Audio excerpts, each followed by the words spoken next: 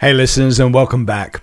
Have you ever had one of those days, where it's hard to stay focused and things are going wrong? I started my day coming home because we had a flat tire in the car and the little one needed to get to school. And it caused me to sort of pivot everything in order to try and accomplish what I'd set out to do today. And it reminds me, looking back, and I'm kind of having a giggle about it now, some of the things that were hard shouldn't have been that hard.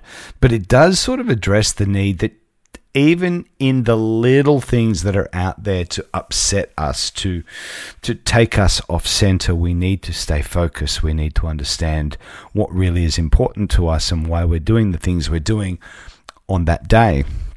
So as I look back over today, I realize, I got most of the stuff done I wanted to do. I realized that there was obstacles along the way. It wasn't ideal, but I'm going to finish up work today knowing that all the high priority projects that I wanted to do, I had addressed. And that when I go back into the office tomorrow, there is various follow-up that I will obviously do to ensure that the team is across it. And we have consistently worked on some of those output measures that we committed to earlier today. But the long and the short of the story is quite simple.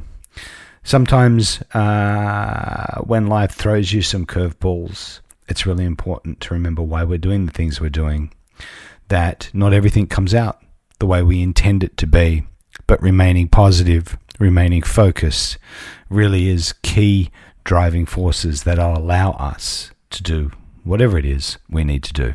Anyway, just a thought for the day. Listeners, you take care. Have a great evening. Bye-bye.